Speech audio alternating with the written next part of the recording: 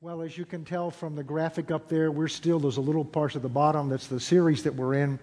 And when this comes in, I've shared this for a number of weeks now, but it comes from a time when my wife and I were on vacation in Maine this summer and sitting on a front porch, just reading my Bible and meditating and sipping a nice cup of coffee, which was anointed, by the way. And it was, and I felt God speak to me and say that, talking to me first of all, and he said, you're at a crossroads. And he said, the church is at a crossroads. A crossroads is a place where it's like a fork in the road, where you have a choice to make, which road you're going to go down. And that's a choice we have to make. He presents the roads to us. He'll tell us where the roads lead and what's involved. But we still have a free will to make the choice of which road we're going to go down. And I said, well, what is the choice? And he said, the choice is whether you're going to be the church or you're going to have church. And I knew immediately what he meant by that. But in case you don't, or we need to be reminded of it, it kind of goes back to this. Back in the 80s and the 90s, when the charismatic renewal was in full force in the 80s and late 70s, and then was beginning to wind down in the 90s, there were wonderful times in the Spirit. And with the small church that we had before, we had some amazing services, amazing times where amazing things happened. And very often the comment people would make after that was, boy, we had church today. Or we had a great time today. And that's wonderful. But here's the problem. Jesus didn't put us here to have church. We can do that to be refreshed. But we walk back out there into our families. We walk back out there into our jobs, our communities. We walk out into a dying world. And we've had a great time in here, but we weren't changed. And if we're not changed, then we can't bring that change into the world. And that's what the church is here to do. So the choice we have to make is, are we going to continue to have church? And the real essence of that is the motive for what we come to do, and the motive for what we leave with is what we get out of it. But that's not what we're here for, what we get out of it.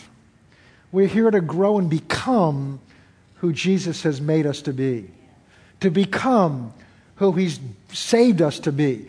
To become what we're needed to be. And we've looked in Acts chapter 1 where Jesus told His disciples, He said, you are to wait in Jerusalem. Now these are men that had been with Jesus for 3.5 years. They'd seen Him do all kinds of miracles. He'd done miracles through them. They'd seen even one of their brothers, Peter, walk on water. They'd seen some amazing things. And as Jesus is preparing to leave them, we see that He told them, I'm leaving you. And He said, and this is what your commission is to do. This is why you're here. And we looked at each of the 4 Gospels because there's a different aspect of that. In Matthew, He says you're to go into all the world and make disciples of all nations, teaching them to observe all that I've commanded you to do. In Mark, He says you're to go into all the nations and preach the gospel, proclaim the good news. And then we saw in Luke, He said that you're to go teach repentance. We don't hear much of that, but we'll hear a little bit of that today. And then in John, this is where we focused on, Jesus said, the works that I've done shall you do also, and greater works than you do. And we went and looked at what some of those works were. They were tangible works. They were people saved. They were people changed. They were people delivered from the bondage that Satan had brought into their lives, whether it was sickness and disease or some kind of oppression or some kinds of emotional thing. Whatever it was, Jesus came to deliver us and to set us free. 1 John chapter 3, the last half of verse 8 says, for this purpose was the Son of God manifest, that He might destroy the works of the evil one. And there's a world out there that's in the grasp of the evil one. There are many Christians still today that are in the grasp of the evil one. And Jesus came to deliver us. But He's not going to come down here and walk up and down the aisles to do that the way He did when He walked on this earth. He's got to do it through His body, and we are the body of Christ. So therefore, Jesus told His disciples, with all this background, with having been given the commission, He says, you still don't have what it takes. It's the disciples. He said, you must wait in Jerusalem until you're endued with power from on high. And that word power, there are 2 words power that are often used in the New Testament. One is the Greek word exousia, which basically means authority to do something. But the other word is dunamis, which means power or the ability of God. The explosive ability to produce effects and change. Just as that same power produced the universe when God said, let there be. That power ought to change lives. It ought to set people free. It ought to produce results. And we're living in a world that needs to see results. They're confused. We spent time this summer and late this spring talking about what this world is like and their philosophies of the world and postmodernism and the tremendous confusion that our young people are exposed to, which is that there's no such thing as truth and there's no such thing as right or wrong. There's no absolute values. There's no absolute truth. And without an absolute truth or absolute values, they're at the whim of the Antichrist to control them, and that's exactly what's happening. So what's the answer to that? The answer is not programs. The answer is the demonstration of God's presence. They're looking for something authentic. There's nothing more authentic than God.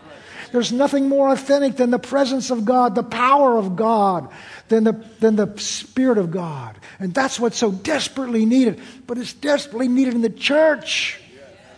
There are groups of pastors out there now, and it's wonderful praying for revival. But revival's not for the world. Revival's for the church. It's for us to be revived, wakened up, strengthened again. And it's not going to happen just by great preaching. It's going to happen because we have to have a visitation. We have to have a visitation from God. And the visitation is just if I showed up at your house tomorrow and knocked on your door, so they'd like to come and visit you, you'd know I was there.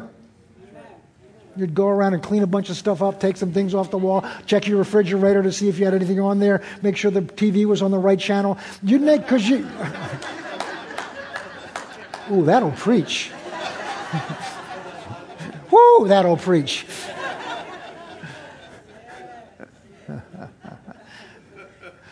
But you'd be changed because I came, not because I'm so great, but because of your respect for the position that I hold.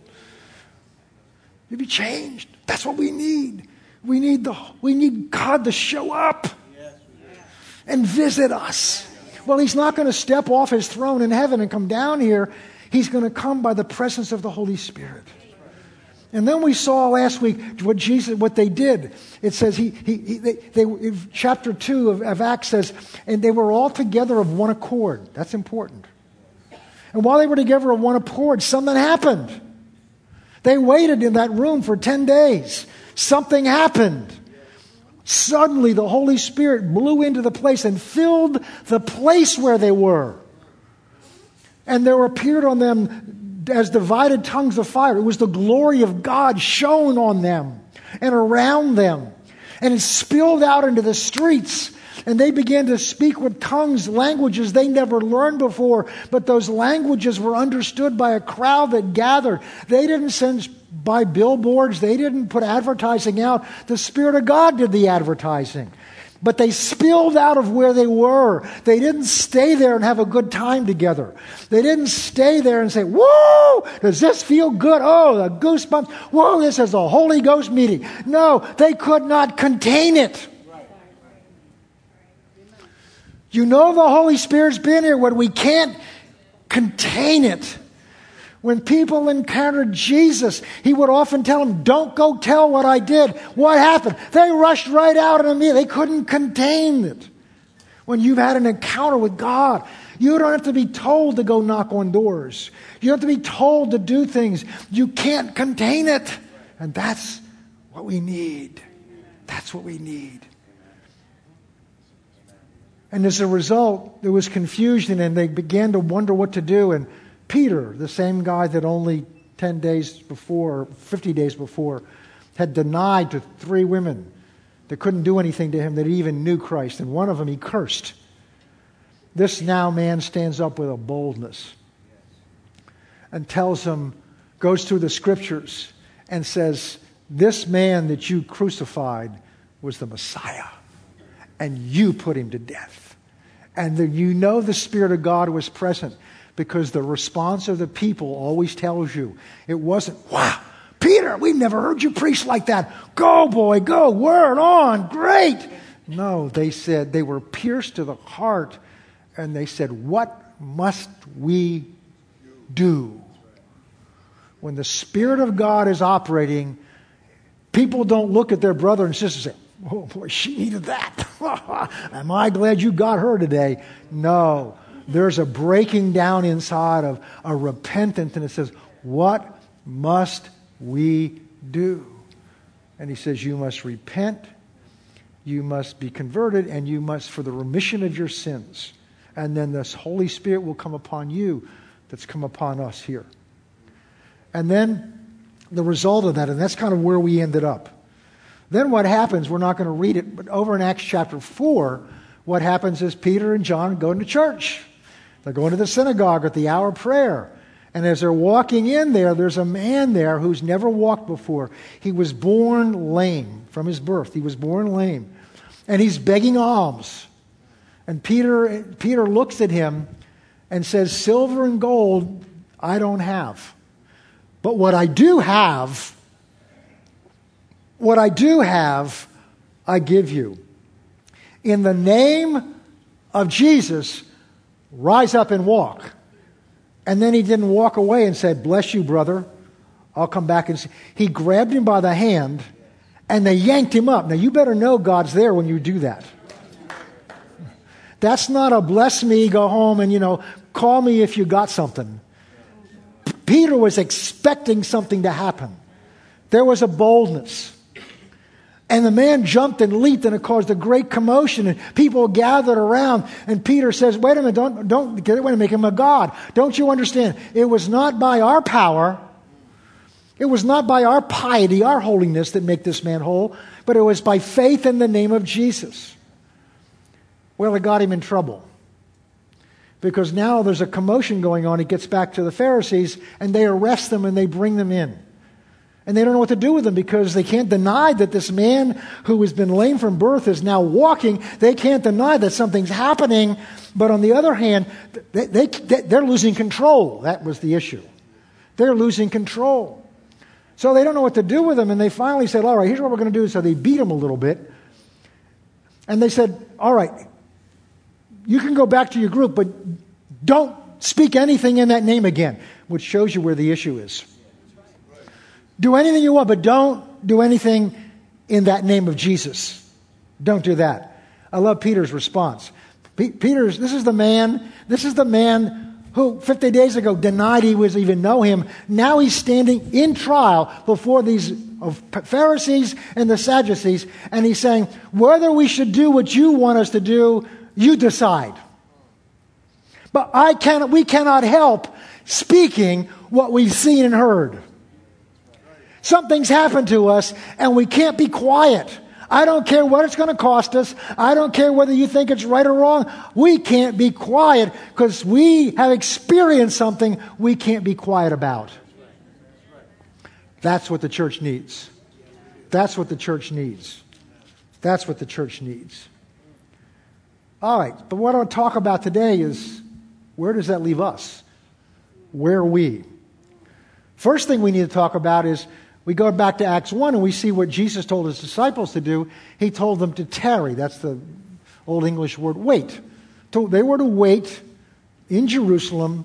They were to wait in that room until they received power from on high. All right, Pastor, that sounds great. Let's just sit here today and wait. Let's just wait. Well, we don't need to wait because they waited and the Spirit came. Nowhere does it say he left. In the Old Testament, he would come upon different men and women for different purposes. He came upon Samson, and Samson performed his mighty acts. He came upon King Saul. We saw that a few weeks ago on a Wednesday night. He came upon King Saul for a period of time. He came upon King David. He would come upon the prophets, and they prophesied. But he wouldn't remain on them. He didn't come in them because they were not qualified containers yet. But on the day of Pentecost, he came. So we don't have to tarry and wait for him to come again. And some denominations, and you may have been raised in some of those traditions, they used to have tarrying services where you'd come and just wait and wait and wait and wait. That's good. It's good to learn to wait. It's good to learn to be quiet in church and wait and wait. And wait. But he came. He's come. He's come. The question is, okay, if he's come, where does that leave us? Well, first of all, I want to address something. And you could take weeks to do this, and we don't have that time. There's a difference between being saved and filled with the Holy Spirit. You cannot be saved without the Holy Spirit. He comes and brings into you the presence of God. Ezekiel's prophecy said, talking about the new birth, God will reach into your heart, take out a stony heart. A heart of stone is a heart that's not compassionate, has no feeling, it's just hard towards God. And He will give you a new heart that's of flesh, that's sensitive, that's tender. And then He says beyond that, and I will put my Spirit in you. It's the Spirit of God who brings into you this new creation, this new being. He births in you the life of God, just as He conceived in the Virgin Mary the life of Christ. He does the same thing in you when you come to Christ. But just because you've received the Holy Spirit doesn't mean you're filled up with Him.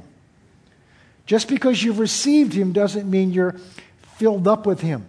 We don't have time again to go through the scriptures, but in John chapter 4, Jesus, talking to the woman at the well, said, if you knew who it was that was talking to you, you would ask of Him, and He would give you living water. They're at a well. It's a very dry, arid place. And she's come because they're thirsty, and they want physical water to satisfy their physical thirst. And Jesus is saying, yeah, but you've got a thirst inside of you. That water can't satisfy. And if you knew who I was, you would ask of me, and I would give you a fountain or a spring of water springing up in you to satisfy your need. That refers to the new birth. That refers to Christ coming in you, the Spirit coming in you to satisfy your need, your relationship with God. But then over in chapter 7, Jesus appears at the end of the great feast. And He says to them, if any man thirst, let him come to me, and I will give him rivers out of his belly. Out of his spirit shall flow rivers of living water. Where a river of living water, that may not come out the same way second service. Rivers of living water is very different than a spring bubbling up inside of you. We have over on either side of the sanctuary out in the foyer those old bubblers that bubble, and it just if you're not careful, it might scorch you in the face, but it comes bubbling out. But it can be bubbling over here, and you can be here and never know it. But if a river came through that back door, we'd know it. We'd be swept up in it. And some of these visual things we've seen through these storms we've seen shows you where a river overflows at banks, people know it's there. Right. If you've ever been anywhere near a great waterfall like Niagara Falls, you know it's there. So when this is referring to the Spirit flowing out of us for ministry purposes, to fulfill the commissions that we were given to do. That's the power of the Spirit of God. So that's a second experience. It can happen right after you're saved, but it's a second experience, and many people get confused about that. Well, does that mean I don't have the Holy Spirit? No, you have it if you're a Christian. You can't be saved without the Holy Spirit. But there's a difference between having Him and being filled up with Him to overflowing. And that requires your permission.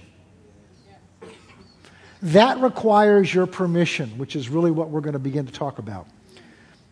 Now, here's one of the distinctions, because I struggled with this when I was first saved, and we were in a church up outside of Boston, and when we first got saved, and the first church, I can't go through that story, it takes too long. But we were in this church, and it was a real church. I mean, born again, Bible-toting Christians, and it was a large church, and it's still there. And the problem was this, is that half of the people in the church were Spirit-filled, and half didn't believe in being Spirit-filled. Made an interesting job for the pastor. And here's what I began to notice. Because people that aren't quote-unquote Spirit-filled doesn't mean they're not saved, doesn't mean they don't love God. In fact, in many ways, people that I've known that aren't Spirit-filled are doing more for the kingdom of God than people that are Spirit-filled. Charismatics love to have church. Evangelicals, which is typically what they're referred to, that don't believe in this extra experience, they don't think that's you don't need anything extra. They generally are doing all the work. They're doing all the work. And so I began to notice this. I began to observe people that did not believe in the baptism of the Holy Spirit. Love God with all their heart, saved. If you're one of them, love God, love you. And I'm sure you love people and you love me. But I noticed this. They would deal with things simply through the mind. It was all based on the mind. I have some of my Bible software study things. Very brilliant men. Saved, love God with all their heart. But everything's intellectual. is having to understand God because they're not alive. They're alive unto God, but they don't have the spiritual sensitivity because basically they've said, I don't need that. I don't need that. The biggest change that took place in me when I was baptized in the Holy Spirit is suddenly spiritual things became more real to me, more sensitive to me. So I don't want to have time to go through all of that, but just to make you sure, it makes you more aware of the spirit realm. And that's part of why he comes into us. Everybody okay? Yeah. All right, good, okay. Now, so the next thing I want you to see about this is that although you may, and I'm going to give you my testimony a little bit, although that being filled with the Spirit is not a one-time event. You can leak and need to be refilled. In Acts chapter 4, we're not going to go there towards the end. What happens after Peter and John are arrested, the church does an amazing thing. They actually gather together and start praying. They don't make placards and go outside the jail and protest, set Peter free, set John free, unfair to arrest the apostles. No, they went to talk to the one that could do something about it. They went and they prayed. But it's interesting, they didn't pray, and then when Peter and John were released, they were threatened. The church was threatened at that point. And they didn't panic and go home. They gathered together and prayed. But what they prayed for was boldness of the Holy Spirit. They didn't pray to be delivered. They didn't pray, oh, please don't let anybody harm us. They prayed so that they could finish what they were put there to do. They prayed that this threat would not keep them from fulfilling what they're called to do. It's amazing. I've heard prayer requests coming from Christians inside places like Iraq and Iran, where it's illegal to be a Christian, like in Iran, and they're persecuted. They preach the gospel literally at the fear of their death. And their prayers that they ask for are not that you would protect us and keep us. Their prayers that these threats would not keep us from being bold to proclaim the gospel. That's being sold out. That's being sold out. And you can't get yourself there. This is what the Holy Spirit in us does. He changes us. He changes us.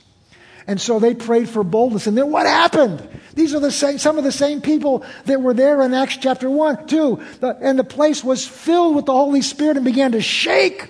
Imagine if this room began to shake. Not like in Mexico City, but this room began to shake by the power of God. The power of God shook the place where they were. Well, if it shook the place, it shook those in the place too.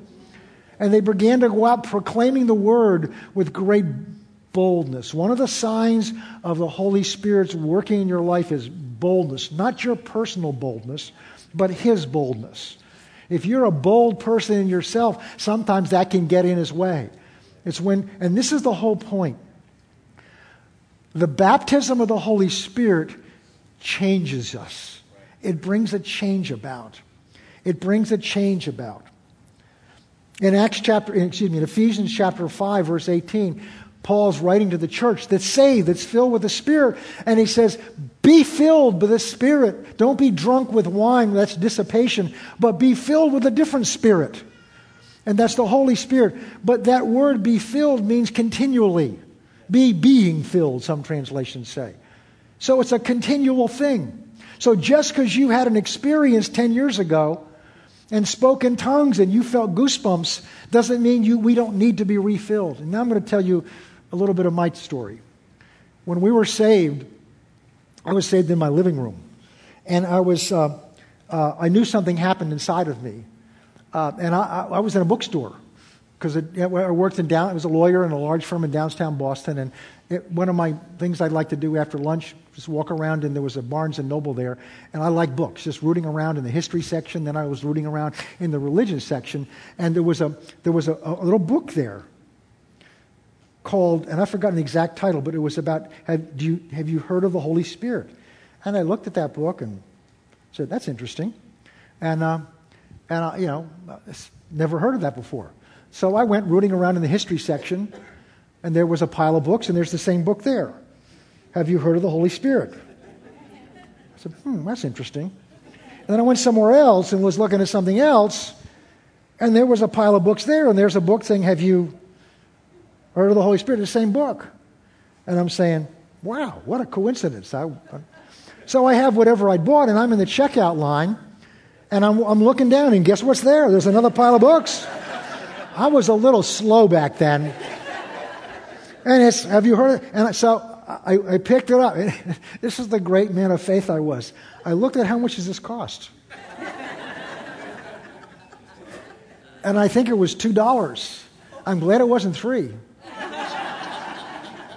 Because hey, for $2, what's the loss? And so I bought it.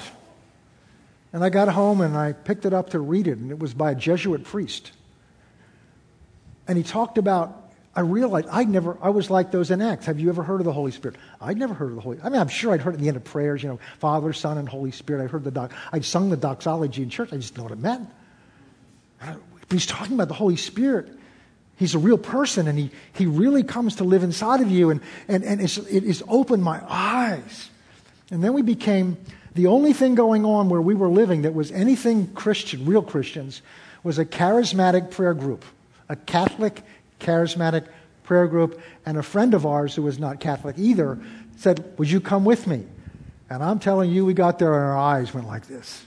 We saw things and heard things we've never seen before. And then they invited us to take this course called Life in the Spirit. Hey, why not? We're learning. We're brand new. We're learning stuff. I had no idea what it was until I got into it and found out it was to lead you up to the baptism of the Holy Spirit. So we went through the course. Anybody ever take that course? Yeah, okay, some of you. All right, praise God. So, and I came to the end of it, and then they had this service, and it was a mass, and we were not Catholic. I'm not used to going to mass, but we went there. And you're sitting it was a church that was in a round, so you had these sections of pews. And we're sitting there waiting for the priest to lay hands on us and have us baptized in the Holy Spirit. And I'm seeing people fall down. What's that? Because I'm a very much in control person. And I'm thinking, not me. First of all, my first concern is there a medical problem? How come nobody's calling 911? How come nobody's doing anything? And then I did notice they would get up, and they seemed okay. They staggered a little bit. And then I'm noticing in the row, I'm thinking some people have fallen. It's like, but the guy sitting next to me was big.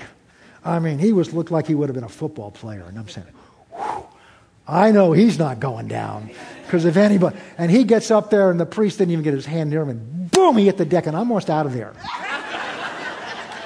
I am almost out of there. If my wife had not been sitting there, I would have gone.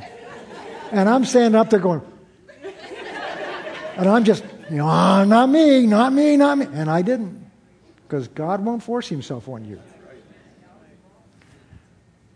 And I walked out of there as if nothing happened. It was okay. That was neat. And then we met with some people that were friends of ours, some of the people that helped lead us to the Lord. We were meeting with them every week for a little Bible study, and they were Spirit-filled, and they started talking to me about speaking in tongues. It's like, well, what's that? They began to teach me about from the Scriptures. And I've shared this story before, but, so they would pray in tongues, and I'm getting uncomfortable and awkward, and what in the world is that? And it's like, but I began to say, all right, I'm going to try this, and I would go, a gag. It's like, I was just gagging. I was trying harder, and the harder I tried, the more I gagged, and I finally just, no, forget it. And then they would try to help me, and some of you have been in services maybe where they would, say, hold on, brother, and others saying, let loose, brother. They were trying to help you do something you just can't do. You can't make it happen. And so I'll shorten the story, but after a while, I got this was over a matter of weeks, I got so frustrated. My family was in bed one night, and I've been reading my Bible, and I finally said, God, I got to resolve this. Sometimes that's what God's waiting for you to just realize that I got to know. I really have to know. And I said, God, what's the problem here? And the Lord spoke to me and showed me what it was. He said, because you're a lawyer, you have to be in control of what you say. And in order for you to have this happen, you have to be willing to surrender the control of your tongue to me. He said, what's happening is you're sensing words are coming up in you that you don't understand. And because they sound immature like a baby and don't fit the image you have of yourself, you're pushing them back down. I said, then what do I do? He said, how did you receive Jesus? Did you feel anything? Did you see anything? I said, no, I just received him by faith. He said, this is a gift I've given to you. It's received like every other gift. It's received by faith. I said, does that mean I'm already got? Yes. He said, you just need to act as if you already have this. And I opened my mouth, and an hour and a half later, it's still flowing. And now I'm thinking, can I stop it? But it says, and they spoke as the Spirit gave them utterance. I'm going to share a little more about that, but I wanted to share it with you. I went through that experience. And I speak in tongues every day. I'll speak in tongues during the day. I'll speak in tongues. I speak in tongues because it makes me spiritually sensitive. It's a way of communing with God. But I'm sharing this with you, not because I'm going to lead you into that today. We're coming to that.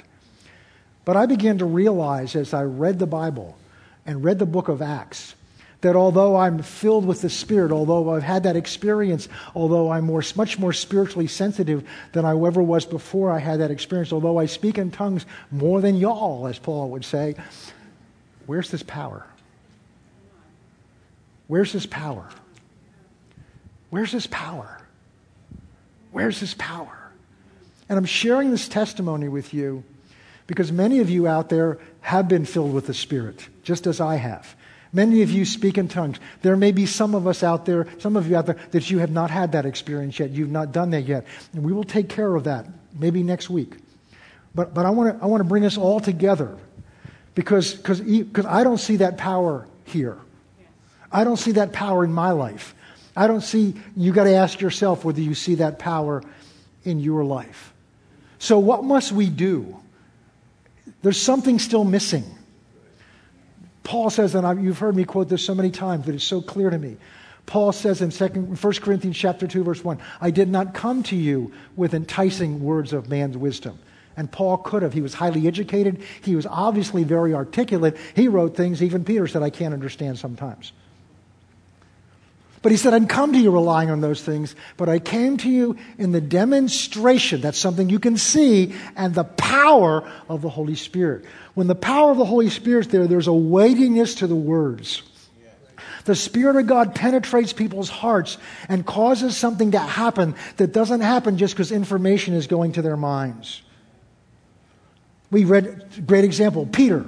He preached that sermon. The power of God was upon him. And people's response was, what must I do? I shared with you last week the testimony of the story of Smith Wigglesworth walking down the aisle of a train. Didn't say a word. And a priest falls out behind him and says, man, what must I do to be saved? There's something in that man's life. It was the presence of Christ in his life that affected people. Charles Finney had that.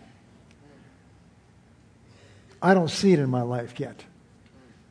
And you've got to ask yourself the question. So the beginning is to recognize where we are.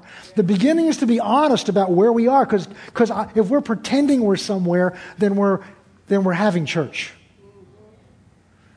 If we're pretending we're somewhere, we're having church. We're trying to impress God, impress ourselves, impress one another. First of all, you can't impress God. And if you impress yourself, you've got a very limited congregation. This is not about impressing anybody.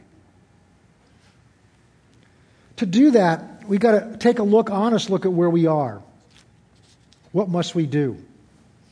Well, we've got to accept where we are. And one of the verses that really strikes out to me is the beginning of Acts chapter 2, where it says they were all together of one accord. They weren't just sitting around chatting with one another. They didn't come to that place for what they were going to get out of it. They didn't come to that place because they enjoyed one another's company. I hope they did, but that's not why they came together. They came together because Jesus had told them, you don't have what you need. You've now got the responsibility, but I haven't given you the power yet. So they knew they needed something. Not only that, many of them had in their minds the memory. It was only 50 days earlier that they all deserted him. It was only 50 days ago that they deserted him. They panicked. They all thought they were so bold. Peter's the one that spoke out and said, Lord, I'll die with you. They may all desert you, but I'll die with you. But I read to you last week, they all joined in with that same boldness. They were confident in their commitment to Him. They were confident in their love for Him. And they did love Him. They were committed to a point until they saw the ultimate cost. And then they panicked and ran away. And I believe that's where most of us are. We're here this morning. Most of you are here this morning because you love Him. You're committed to Him. You want to do what He's called us to do. And we sit in church with one another and we see testimonies like Todd White and all of those and we say, yes, oh, that's exciting. And then we walk out the door. And we go to the 7-Eleven or the whatever. And there's an opportunity there and we shrink back because we're afraid of what people are going to think of us. They have the memory of that. So they knew they had a need. Not only that, as we've shared so many times before, they were comfortable because they'd seen Him. He was with them. They could touch Him. And now they've seen Him die, buried, raised from the dead. That's great. He's still around us. And now He's risen up. And an angel says to them, don't keep looking up because the next time He comes back, it's for keeps. He's coming to take you back. So now they're on their own. So the point is, here they are. By the way, they're saved at this point because Jesus said in John's account, He breathed on them and said, receive the Holy Spirit. So they're born again. They're saved, but they're waiting for what He told them to wait for. They know they need what He's told them to wait for. They don't understand it, but they recognize it. See, sometimes we got to know what we need.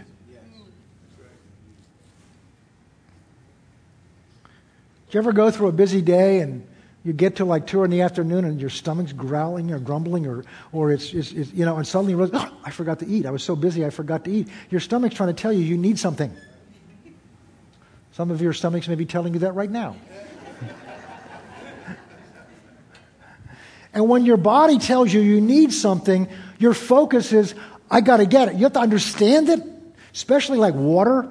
If you've gone without water for a while, you've been somewhere where there's no water, deprived of water, and you're desperate for water, you don't do it. Has this water been tested? Is this Poland Springs or is this Dasani? We've had some preachers come that they don't come anymore. They've got to have just the right water type. I've known of some that wanted just the right temperature.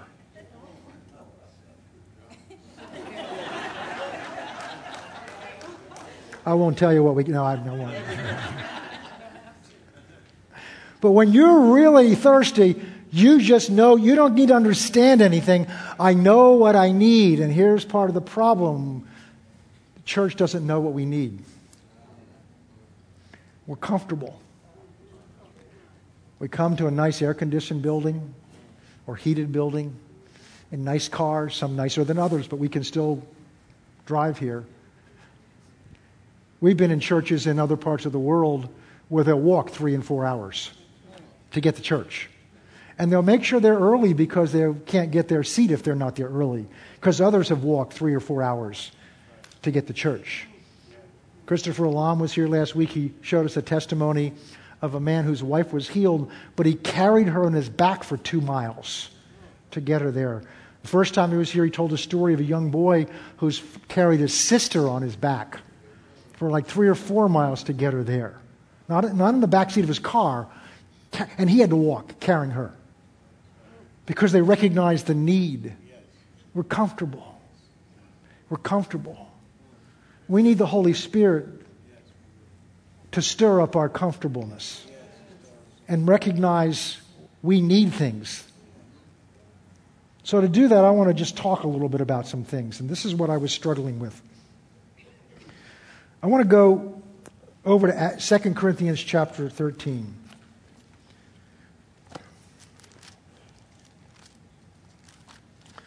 There has been in my heart for a while, it started earlier this year, but it's been growing in me lately, a sense of urgency. An urgency about eternity. We had a wonderful homegoing service on Friday for Juanita McLean. It was a wonderful time because what she wanted was not a mourning, she wanted a celebration. And that's what it was. It was a celebration because almost everybody there knew where she was. They knew where she was. Almost everybody there knew where they were, that they were going to see her again. It was a time of celebration for her life and a homegoing. A week ago Friday, I got up and I had an urgency. I felt an urgency in me to go see her at the hospice center. And I told my wife, and she said, yeah. And so we went to see her on Friday. Saturday morning, we're having breakfast with Christopher Lum, and I get the message, she's gone home. That urgency, it's facing all of us. Eternity is facing all of us. And you may be ready, and I may be ready, but there are people around us that aren't ready. And the reason why I believe that, because most of us are really caring people, but the reason we're not moved more is eternity's not real to us. The fact this is going to happen. Either Jesus is coming back, in which he's going to take with him those that are his, and everybody else is going to be left, or they're going to die and go step into eternity.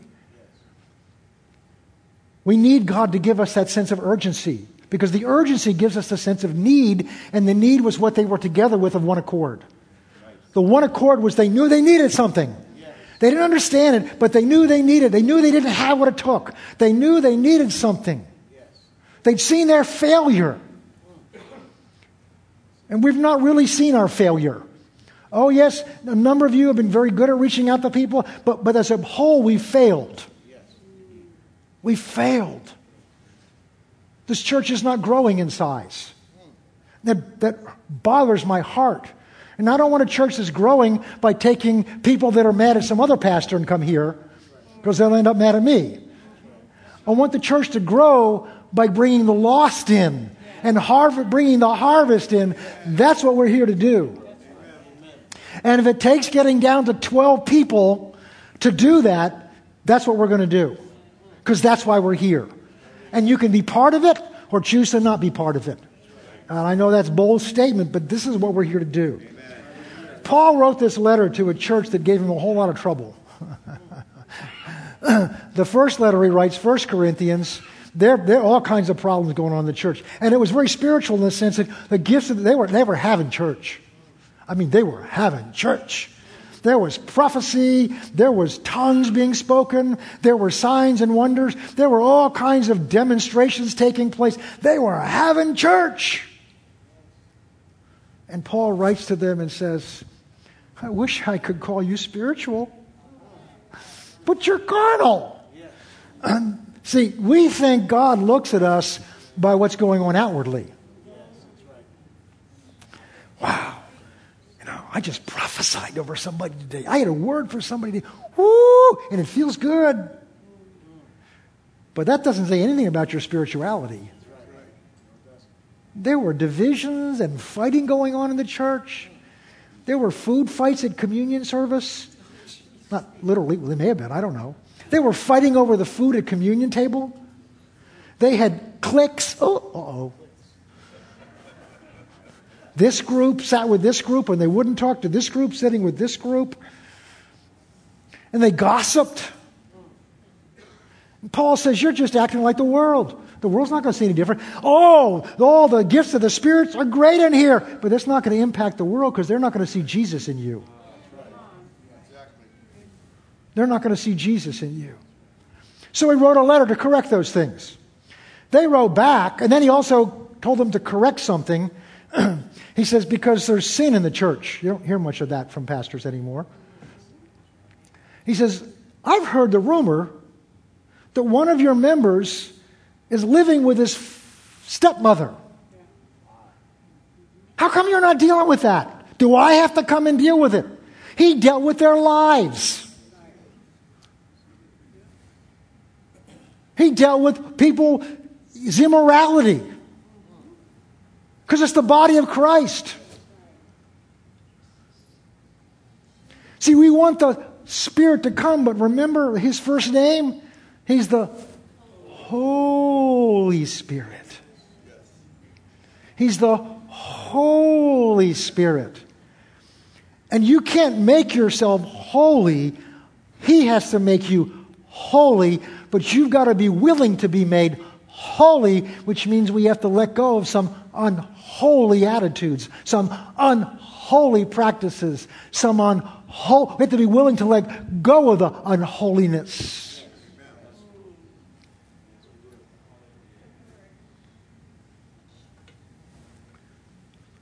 So Paul writes this because then they got mad at him and they said, well, who do you think you are?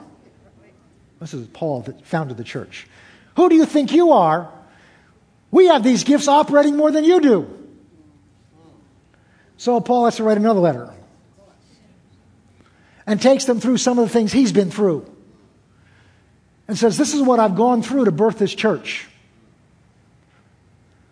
And he comes down to the end. And we're going to pick up here. Oh, Lord. Verse 1. This will be the third time I'm coming to you. By the mouth of 2 or 3 witnesses, every word shall be established. I've told you before and foretell as if I were present and the second time. And now being absent, I write to those who have sinned before and to all the rest that if I come again, I'm not going to spare. Since you seek proof of Christ in me. So they were challenging whether he was really saved. Paul, this shows you when you get in your flesh what people are capable of doing. People that profess to be Christians. Since you seek proof of Christ speaking in me, who is not weak towards you but mighty in you, for though he was crucified in weakness, yet he lives by the power of God. For we also are weak in him, but we shall live with him by the power of God towards you. This is what I want to get to. Examine yourself. Examine yourselves to see whether you're in the faith. Not whether you walk in faith, whether you're in the faith, whether you're saved. Examine yourselves. Test yourselves. Do you not know yourselves that Jesus Christ is in you unless you are disqualified? In other words, check yourself. Is Christ really in you? Because if not, you're disqualified. So Paul's telling them, he goes on in verse 6, I don't think I gave that to them. But I trust that you will know that we're not disqualified. So what Paul is doing is he's not questioning them. He's saying, you need to check yourself out. You're accusing me of not having Christ in me. He said, you need to check yourself out. Whether Christ is really in you. Now I want to get into something here that's kind of difficult. But I'm going to do it. Everybody say this. I love Jesus. You thought I was going to say Pastor John. That'll come later. Matthew 22. I was reading through this last week, and I'm telling you, this gripped me. We're talking about being ready. They were together of one accord. They had one purpose on coming together. They didn't just come and sit and say, oh God, whatever you want to do, do it. They were focused. They wanted this. This is a parable he tells. And I got to go through it fairly quickly, but it's so important. No, I don't want anybody leaving here condemned, but we need to check ourselves. Verse 1. Jesus answered and spoke to them, saying, again by parables, the kingdom of heaven is like a certain king who arranged a marriage for his son. And he sent out his servants to call those who were invited to the wedding. And they were not willing to come. And again he sent out other servants, saying to them, tell those who were invited, see, I prepared my dinner, my ox, my fattened calf. In other words, the meal's ready. Come on, guys, come to the wedding. Verse 5. But they made light of it and went their ways, one to his own farm and another to his business. And the rest seized his servants and treated them spitefully and killed them. When the king heard about it, he was furious, and he sent out armies to destroy the murderers and burn up their cities. Now, what that's referring to is Israel rejecting Christ and the prophets. So relax. Then he said to the servants, the wedding's ready, but those who were invited were not worthy. Therefore go to the highways, and as many as you find, invite them to the wedding. That's the Gentiles. So that those servants went out to the highways and gathered together all whom they found, both bad and good. That's good news, isn't it? And the wedding hall was filled with guests. And when the king came in to see the guest, he saw a man there who did not have on a wedding garment. Now, when I read that was right after the week I'd taken my tie off in church. So I began to quake. Uh-oh, what's this telling me, God? I'll tell you what it means. And he said to them, friend, how did you get in here without a wedding garment? And the friend was speechless. And the king said to the servants, bind him hand and foot, take him away, cast him into outer darkness, where there will be weeping and gnashing of teeth. For many are called, but few are chosen. And I said, God, what does this mean? What does this mean? This friend that came, he came. He came to the wedding. He responded to the invitation. He came. But he was cast out because he was not wearing the right clothes. This is not legalism. And I went to some study things, and all of a sudden I saw it. The wedding feast represents the church, the family of God. And I felt the Lord say to me, there are people in church that are not in the family. There are people in church because the wedding dress is the righteousness of God. In Matthew 5 and 6, Jesus gives the Sermon of the Mount. And one of the verses in there where he's going through all the standards of the kingdom of heaven, he says, you must be holy as my Father is holy. That's the verse that brought me to my knees and to the Lord. Because I was a good person. I was a good sinner. I didn't mean I sinned well. I was just a good person that was a sinner. I was still just as rebellious as you were with all your rottenness and all your mess you were into. I was proud of who I'd made myself to be, proud of myself and what I'd accomplished. And all that pride was rebellion against God. And when I saw this, because I thought compared to the rest of you, I was pretty good. But when I saw God's standard was, you've got to be perfect as He is. You've got to be as holy as He is. I got on my knees and said, God, I can't do that. And the words that literally came out of my mouth is, I need a Savior. And then I heard myself. Jesus, I need you. That's why you came. That's why you came. And the church has backed away from this standard. So the robe, that the wedding clothes are the righteousness, the holiness of God, which it's not a robe you can make for yourself. It's a robe that only comes through Christ. It's what Paul's whole book of Romans is about. It's the righteousness of God that is given to us by faith in Christ. But here's what I began to see. You can come to church. You can sing. You can raise your hands. You can have tears coming down your cheeks. But if Christ has really come in you, there ought to be some change. There ought to be some change. There ought to be some, if Jesus is really in us. In Romans chapter 8, Paul's talking about the difference between those that are saved and those who are not saved. He says those that are saved, the Spirit of God is in them. That's the Spirit of God. The Spirit of Christ is in them. Therefore, there ought to be some kind of change that's a little bit like Him. John Wesley, one of the great evangelists of the 18th century, one of his most famous sermons is entitled Almost Saved. It's based on, I think it's Festus, when Paul preached to Festus. And Festus says, Festus or the other one, says, you almost convinced me. And Wesley says there are people in church that mentally assent to the gospel. They agree with what's being preached. They agree with what's being said. They said, yes, Jesus is the Son of God. Yes, Jesus died to pay for the sins of the world. Yes, I believe there's a heaven and I believe there's a hell. Yes, I believe that with my mind. But that's not what the Bible says. It says if you believe with your heart that Jesus died for you, and if you confess with your mouth, with you declare and make a commitment that Jesus is Lord, you shall be saved. I'm going over this because we need to make sure above all things that when that time comes, we're ready.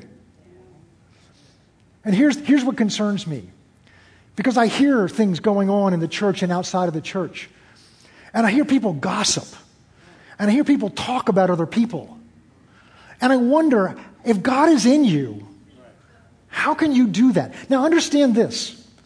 We're all growing. I'm far from perfect. If you weren't sure, just ask that lady over there that's lived with me for 50 years. I am far from perfect. But that's my goal. Jesus is commandment is that we love one another even as He loved us and gave Himself for us. His commandment is that we pray for those who despitefully use us. His commandment is that we love our enemies, because that's what He's done. And if Christ is really in me, there ought to be some inkling that I should do that. I understand struggling with it, because we struggle with our flesh. They said this to me and it hurt so much, Pastor, but at least understand I need to be trying to do that instead of it's not on the radar. My concern is I hear of so many Christians that walking in love is not even on the radar. And if you tell them about it, it's just dismissed casually. I have to question whether Christ is really in you. Now, I'm not suggesting we all go home and tear ourselves apart, because I guarantee you none of us are there yet. I'm certainly not. But if there isn't some fruit, some kind of change in being more like Christ, because if He's in you, my mother was a horticulturist. She knew the Latin names for everything. She could grow anything. I didn't get that gifting from her. Anita's father was like that. I can kill anything. But lately I have found a little bit of that anointing, because we've had some plants this year that, we went away and they didn't get watered and the sun got on them and they were like this. And I wouldn't give up on them. One of them, it happened to twice. I'd take it and I did what my mother used to do. I'd stick it in a bucket of water and it gradually came back to life. And so and there's one I was looking at yesterday. Just because it would look dead doesn't mean there wasn't life in there.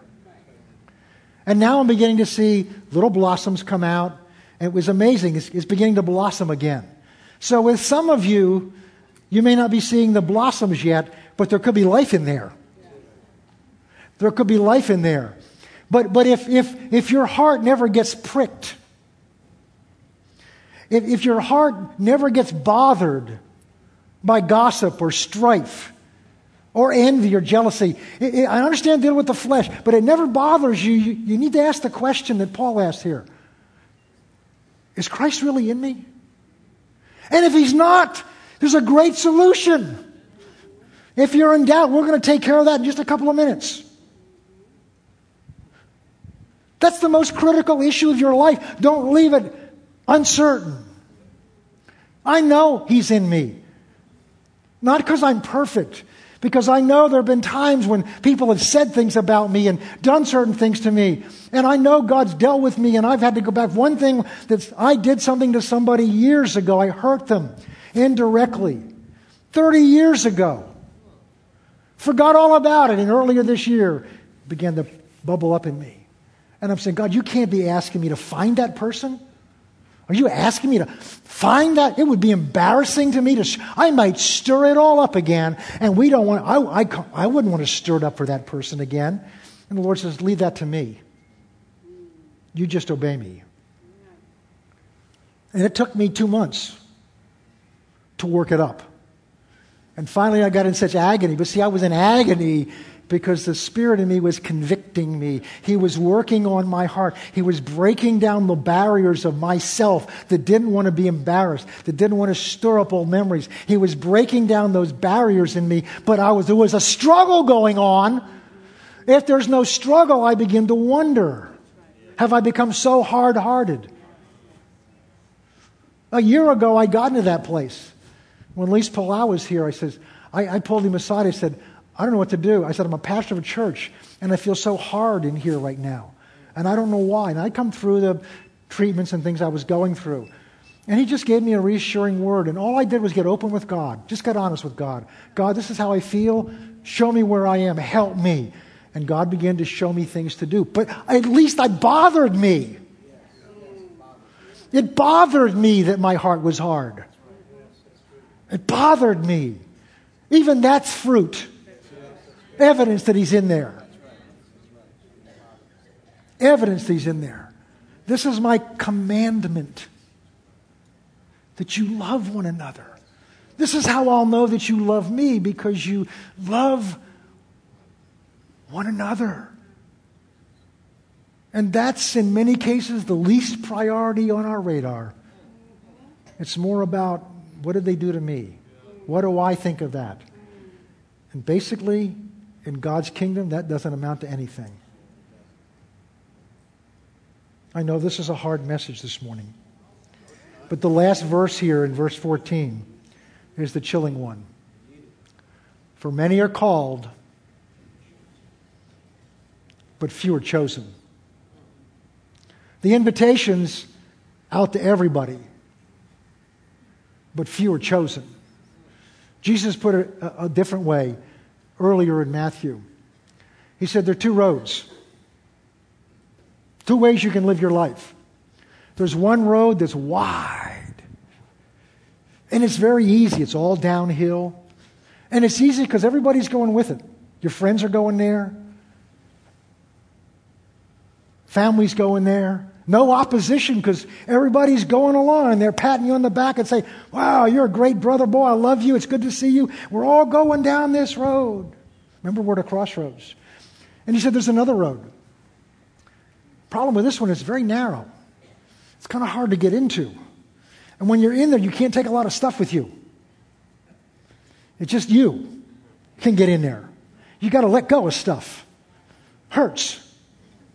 Because hurts bloat us. Pride, it bloats us. And this way is only big enough for the real you to fit in. So you got to let that stuff go. So it's hard. And because it's hard and it's uphill and there are obstacles and enemies to try to distract you, it's a real easy choice at the beginning. I'm going to take the easy way. Wow, everybody else is going. But here's the only problem with that. It's where they lead. It's very important when you get on a road to know where you're going. Isn't it? You don't drive that way. Used to be we took, this really dates me, Sunday afternoon drives. Nowhere we were going, just drove. But people are too busy nowadays. So you know where you're going. Right? I hope you know where you're going. You know where you're going. So the reason you get on that road is because it's going to take you to Pawtucket, or it's going to take you to Westerly. It's going to take you, to Philadelphia or New York. It's going to take you to where you want to go. You can choose where you want to go, but you can't choose the road, because the road's going to take you where you want to go. So if you want to go to New York, I remember the other thing I was going to say. And I won't go there because I'll lose you. If you want to go to New York, if you want to go to Boston, you can't get on Route 6 going that way, because that won't take you to Boston.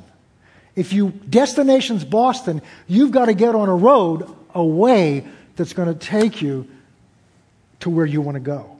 So you can choose the destination, you can't choose the road or path to get there. This road, the wide one, leads to destruction. Eternal destruction. Easy, popular, but it's where it's leading. This road is difficult. Anyone can come on this road, but it's narrow. You can't bring everything with you. You can't even bring your family with you. They can get on the road too, but they can't get on the road with you. You got to be willing to let your family go to get on this road. But it leads to everlasting life. So in order to be ready, in order to be together of one accord, we have to come together for the same purpose. We have to come together for the same need. We all recognize we need this power from on high. And we all have to be in the same family. We all have to be in the same family. Let's pray. Father,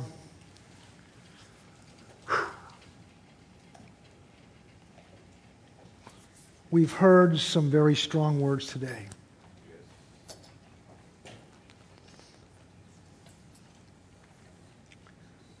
But your word should lead us to repentance, to examine ourselves and let you examine us. Not to go on a witch hunt and tear ourselves apart, but allow you to examine our heart for us, so that we are vessels prepared for the Holy Spirit to fill us and to fill this place. Because when He comes, He will also be the Spirit of fire. Because Jesus baptized with the Holy Spirit and fire. And fire will burn out every impurity and purify us. But we must be willing, and we must ask. So prepare our hearts, Father. Open the eyes of our understanding as we take an accounting of ourselves, that we would see the need, that where we are is not enough. We're falling short. And just as those disciples in that early first day were together of one accord, help us to come together and recognize that we're complacent. We're content. We're enjoying having church. But we must become what you put us here to be. Father, this morning, strengthen every heart. Search every heart. Open the eyes of our understanding, Father. In Jesus' name.